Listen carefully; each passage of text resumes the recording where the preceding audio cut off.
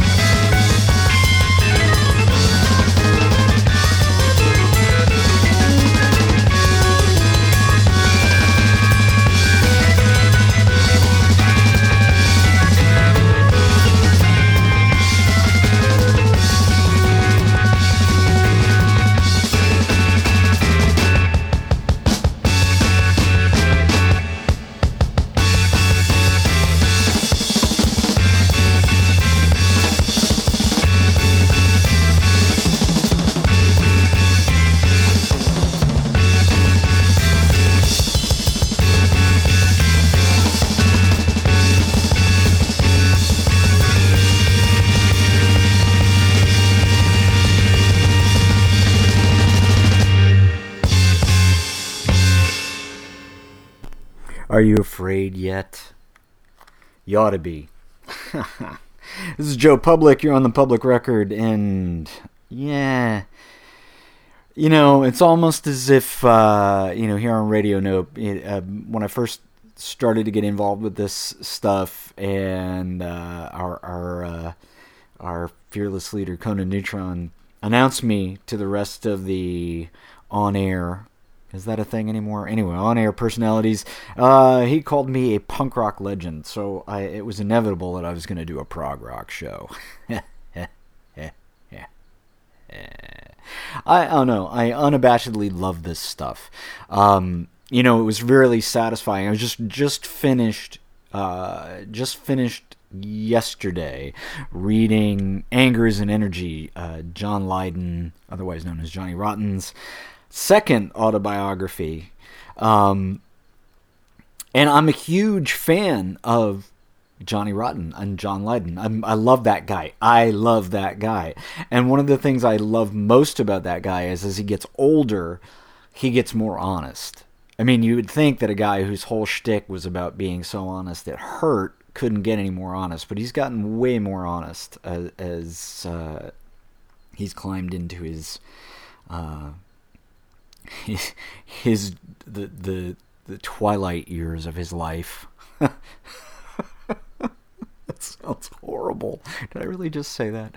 No, I mean the dude just if you were a big fan of Public Image Limited, you knew this guy just listened to a ton of progressive rock, and I knew that very early on, and I remember him name dropping the great German prog rock band Can over and over and over again when I was a kid, and it really stuck with me. And then to hear him basically in the text of Anger is an Energy just own the fact that he loved Pink Floyd was great, because this is a guy who basically got the gig as singer of the Sex Pistols because he got noticed for wearing a t-shirt, a Pink Floyd t-shirt with the word kill added over the name of the band. So, there you go. But no, I mean, okay, maybe I'm not a punk rock legend at all, or if I am, I'm not on the level of Johnny Rotten, but I feel I'm in good company owning my love of all things prog. Now, and I'll qualify that. I don't love all things prog. There's certain noodly things that I cannot abide at all. But even those have their place. So what did we hear? Joe, what are you doing to me? Right before I started talking, that was Emerson, Lake and Palmer. The biggest selling prog rock act ever.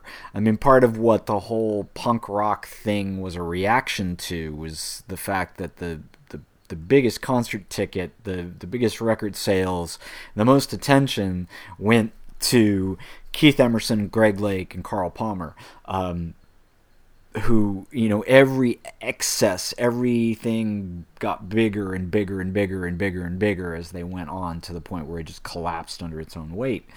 But they did some amazing stuff, and you got to own that if you like it. Before that, Yes, with a record that doesn't get a lot of love among Yes fans, but it's my favorite. That was a song, Run for the Light, off the Drama record.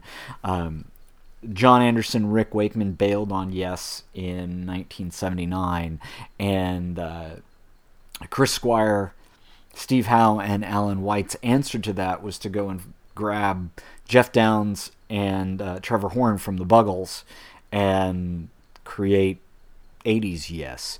And one of the first, truly mind-altering, and not in a chemical way, live concerts I ever saw was Yes performing, that version of Yes performing in the round at the Cow Palace in San Francisco. That was loud, man. It was one of the loudest things I've ever heard. Before that, speaking of loud, John Paul Jones, famously of Led Zeppelin, but also just one of the top musicians on the planet, with the title track from his solo album Zuma. And I started off with Adrian Belew, who's a guy who is such a shapeshifter and has done so much and so many different kinds of music. I mean, playing with everybody from Frank Zappa, David Bowie, Talking Heads, and King Crimson. Guy is just phenomenal, and that's from a solo record of his, and the song was called Big Electric Cat.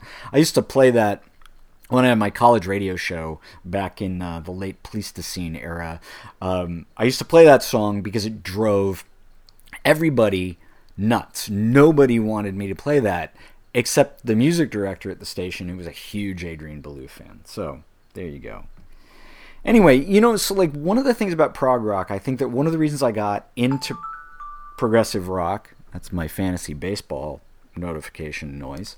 One of the things that got me into progressive rock in the first place, I think, was the fact that the drama, not just the dynamics and the dramatic point of the music, but the ridiculous soap opera like drama in the bands was just hilarious and compelling to me. Yes, famously have had more members than, I don't know, most orchestras, and the backbiting and infighting and the ridiculousness continues with Yes to this day. They just got inducted into the Rock and Roll Hall of Fame.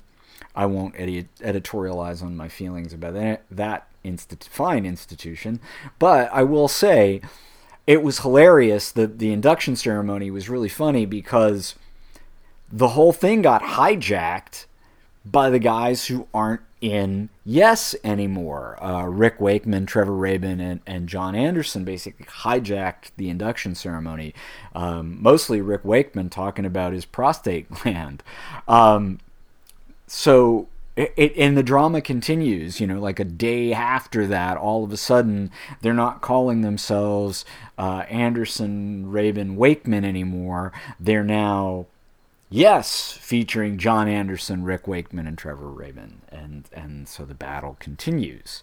But the template, I think the template was set really early on with a lot of bands like King Crimson, and another band that just went berserk on the lineup changes in the reverse order, where it was like they were just carving pieces off of the creature as time went on, is a band that a lot of people don't give any credit to because of they degenerated into this kind of pop thing in the late 80s, and that's Genesis. But this band was badass, and here's some proof. You're on the public record. I got sunshine in my stomach, like I just rocked my baby to sleep. I got sunshine in my stomach, but I can't keep me from creeping sleep deep in the deep.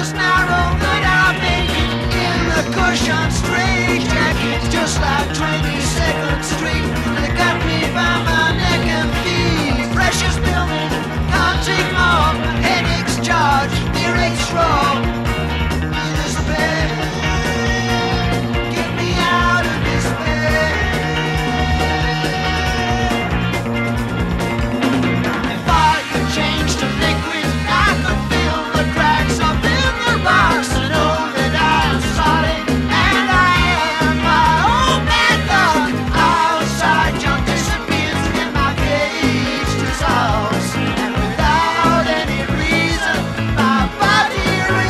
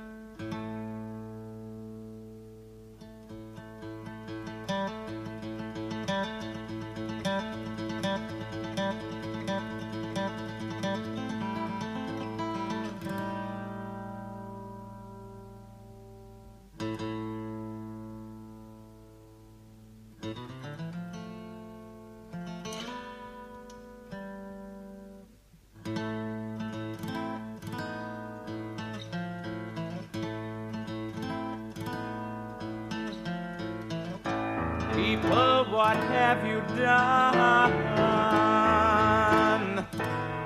Locked him in his golden cage. Golden cage.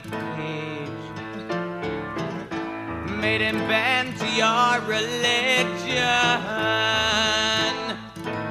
Him resurrected from the grave. From the grave. Is the God of nothing, if that's all that you can see.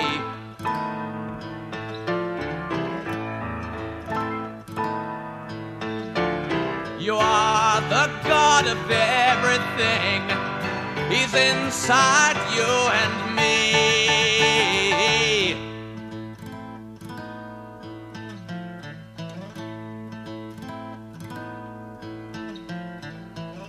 So lean upon him gently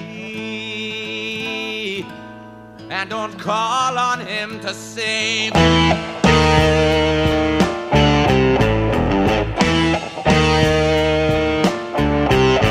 you from your social graces. Whoa, and the sins you're used to wave. You used to wave. The bloody Church of England in chains of history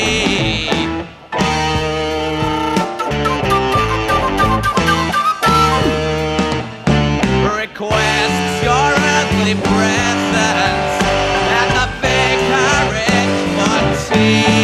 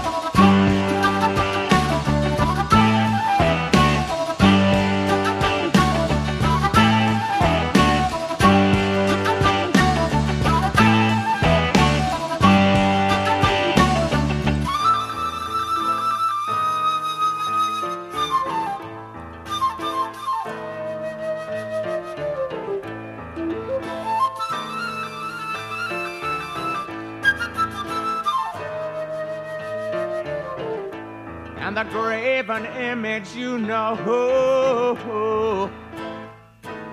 with his plastic crucifix, he's got him fixed. Confuses me as to who and where and why, as to how he gets his kicks. He gets his kicks.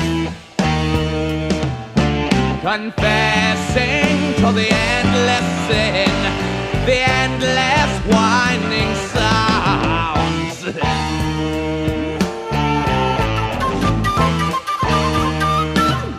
You'll be praying till next Thursday to all the gods that you can count.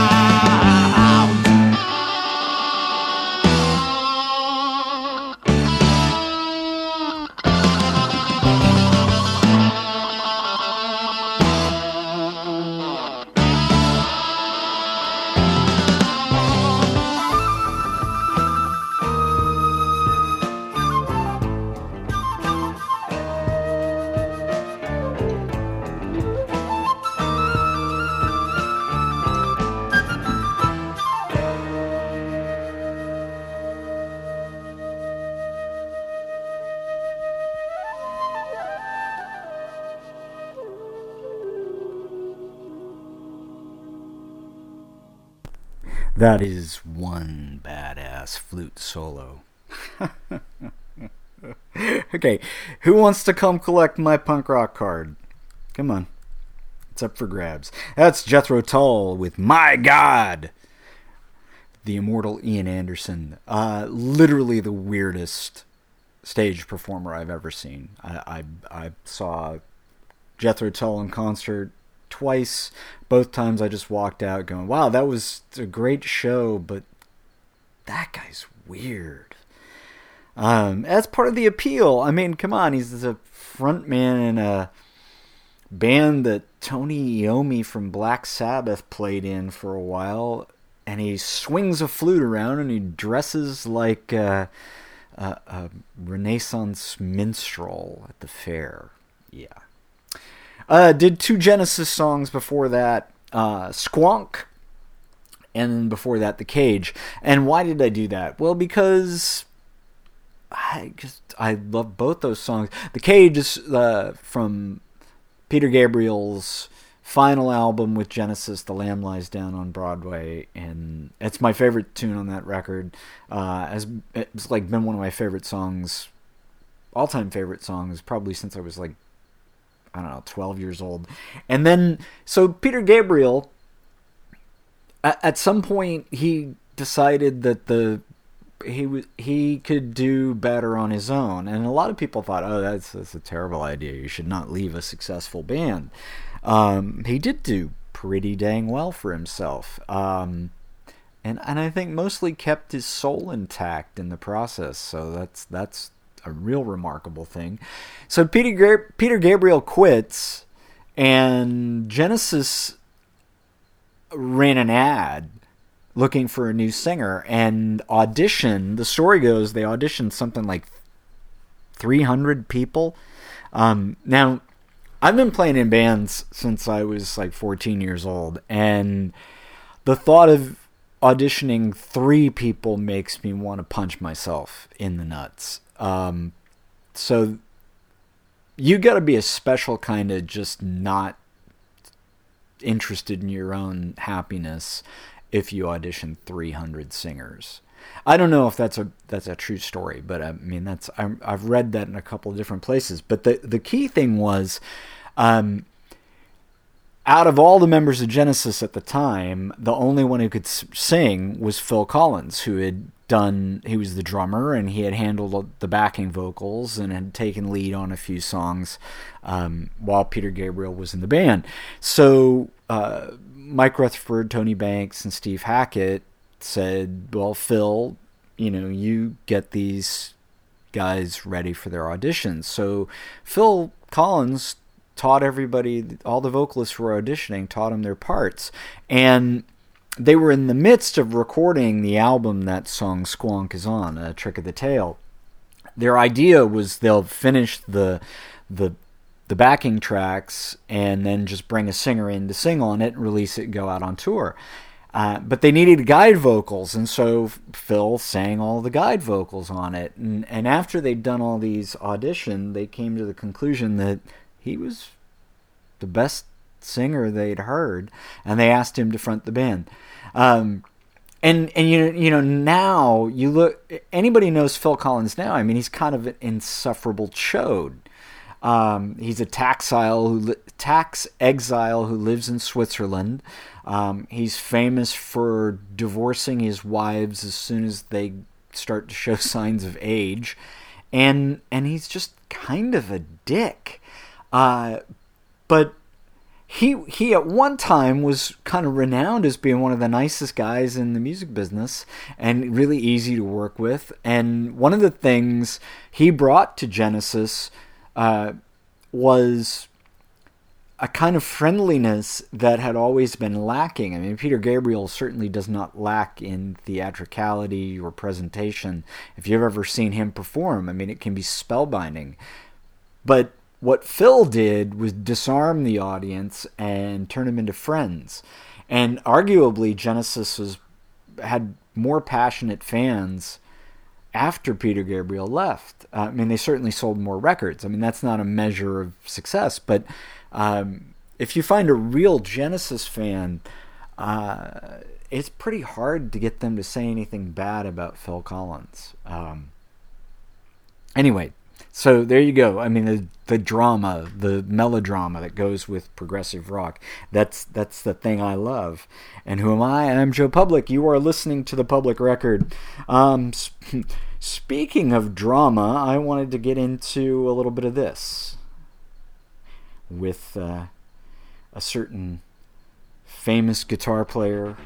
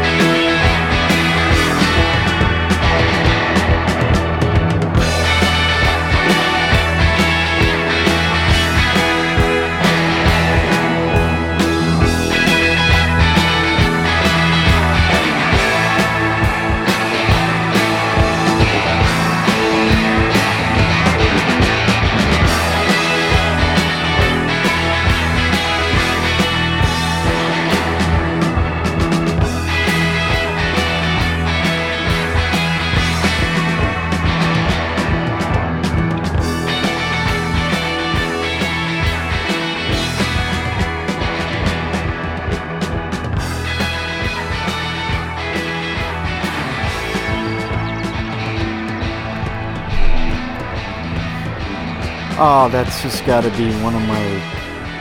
I don't know. That might be my favorite song from the 1970s that isn't a Sex Pistols or a Ramones song. Honestly, it's just epic.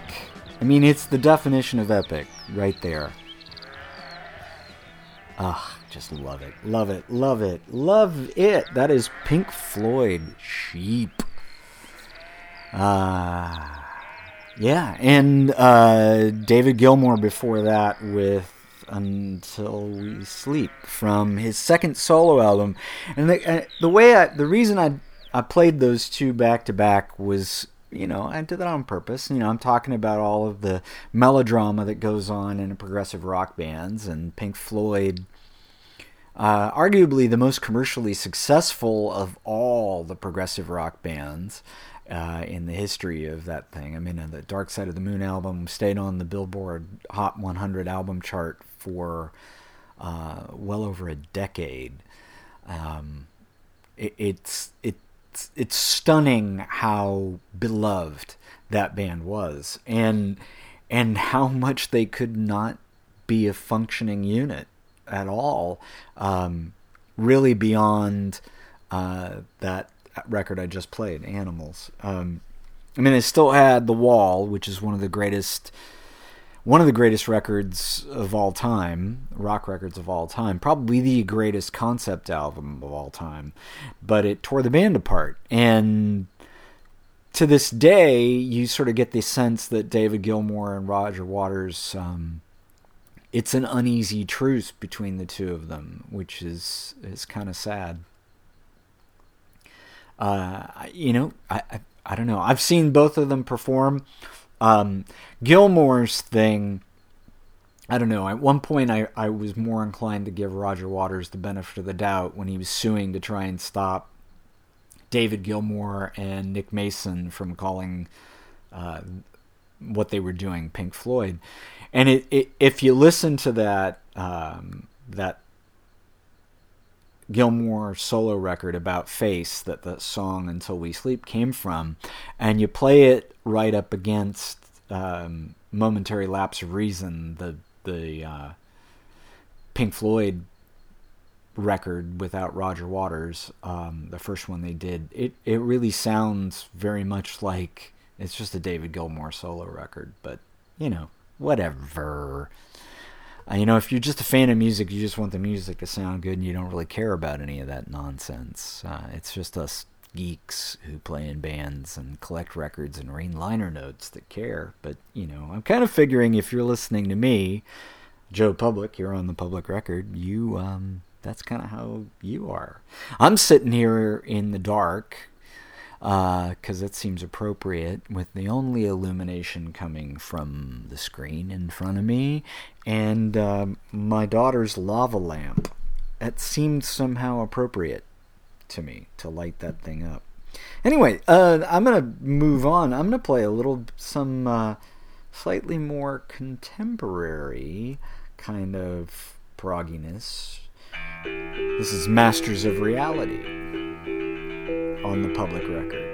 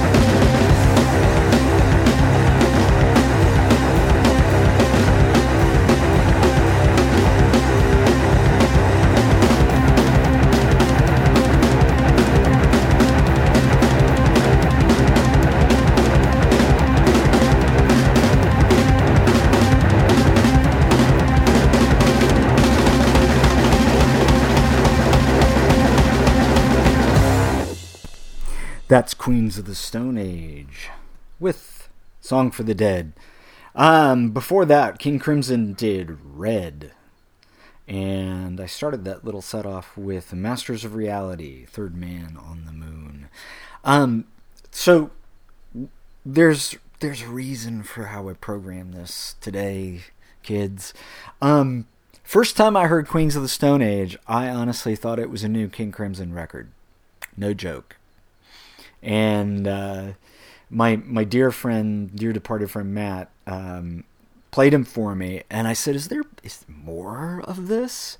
I mean, I was kind of in this garage rock, punk rock void at that point, and I heard it, and like he played it in the van. We were in a band together, and he played it in the van, and we were doing on our way to Texas or something like that, and I went, "Is there more stuff like this?" And he says, "Yeah, I got a whole bunch of it." And he played Masters of Reality, and he played all this what they call stoner rock stuff for me, and I loved it. And the rest of the band hated it, like, did not like it. So yeah, I swore. And then I think I brought a King Crimson record over to Matt's apartment at one point, and I played it, and he's like, "Whoa, I like this." So, there you go. It's not cut and dry. There's proggy, alternative punky stuff, and there's stuff on the Yes album, Drama, that's intense and dissonant and heck reminds me of dare I say Fugazi. Yeah, I'm gonna get if I could get hate mail, I would be getting hate mail right now for saying that. This is the Public Record. We're doing the prog rock thing today. I'm Joe Public, and this next set is gonna be fun. I very famously said to a former bandmate who wanted to put a cello on a record we were recording, I said, "What, dude? You can be some ELO shit."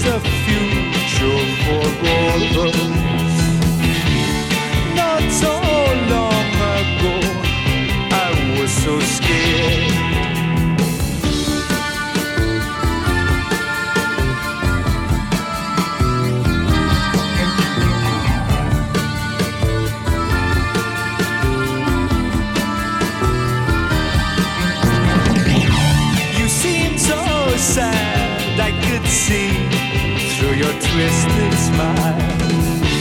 So unsure, always confused. Pale blue eyes gazing down from your ivory tower. Through the haze, all broken and bruised.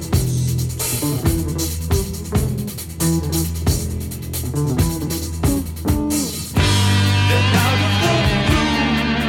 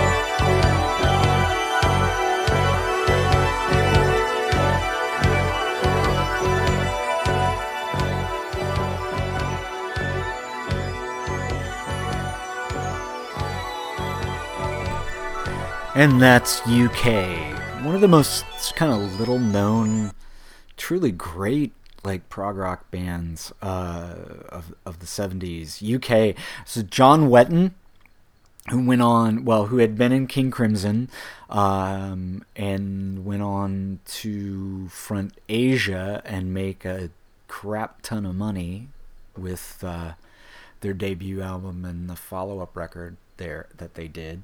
Asia being John Wetton, Steve Howe, and Jeff Downes of Yes, and Carl Palmer from Emerson, Lake and Palmer. So like serious prog supergroup right there. But before Asia, John Wetton had formed this little band UK with Terry Bozzio from at that point from Frank Zappa's band, went on to form Missing Persons, and Alan Holdsworth, and Eddie Jobson on the keyboards and violin. And Eddie Jobson played on the track that I played immediately before that, which was Out of the Blue by Roxy Music. Eddie Jobson stepped into Brian Eno's shoes when Eno left Roxy Music, and the Out of the Blue is my favorite stereo recording. It's like headphone-gasm right there. Just turn it up, enjoy. And before that, Electric Light Orchestra with Ocean Breakup, King of the Universe. A lot of people will go, oh, ELO, they're a pop band, they're not a prog band. No, guys, yeah. Genesis made pop records. They were a prog band. ELO is one of the originals. And if you really look at it, where does all of this stuff come from? Where does it start? Or another way of looking at it, if you want, whose fault is progressive rock? Well, it's clearly the Beatles' fault. Sgt. Pepper's Lonely Hearts Club Band is probably the first prog album. And that record just celebrated the 50th anniversary of its original release. So, there you go. That's kind of the way it is. This is Joe Public. You're on the Public Record. And I don't know what kind of a prog show I would be doing if I didn't play these guys.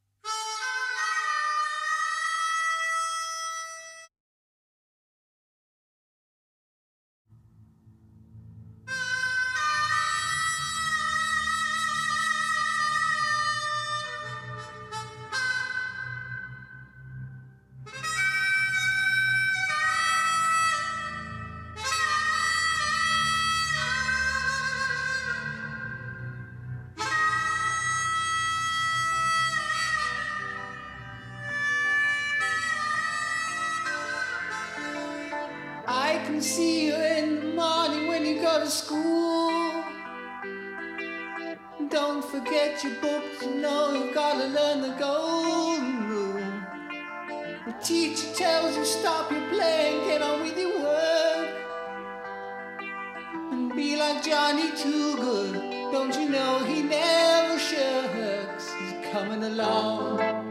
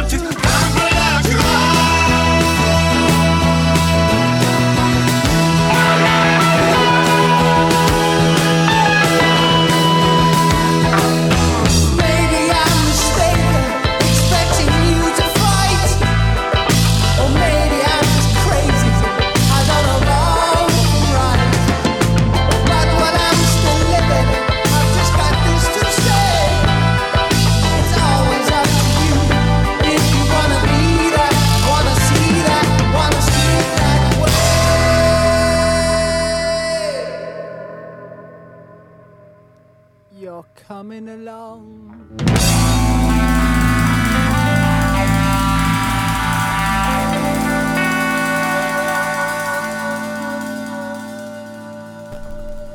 That's Supertramp with School. That's a song when I was a kid. I used to listen late at night to the KSAN, which was the big FM album rock station here in the San Francisco Bay Area. And that song would come on, and it was just like, oh, I love that song. You know, when Rick Davies, he's got that the lower voice to the two singers in Supertramp. When he comes in towards the end, don't do this, don't do that. I don't know. I think you could totally relate if you were a kid in school. And before that, of course, I had to play Rush. But I wasn't going to not do the stuff from moving pictures, and you know, I didn't want to go dig something out from that, you know, nobody likes. So I played something that nobody likes. No, that's Between the Wheels, off their Grace Under Pressure record, a record that when it came out, I felt like I was the only person who loved it. So there you go, Neil, Getty, Alex. I love that record. I know you guys think everybody hated it, but I loved it. I thought it was killer.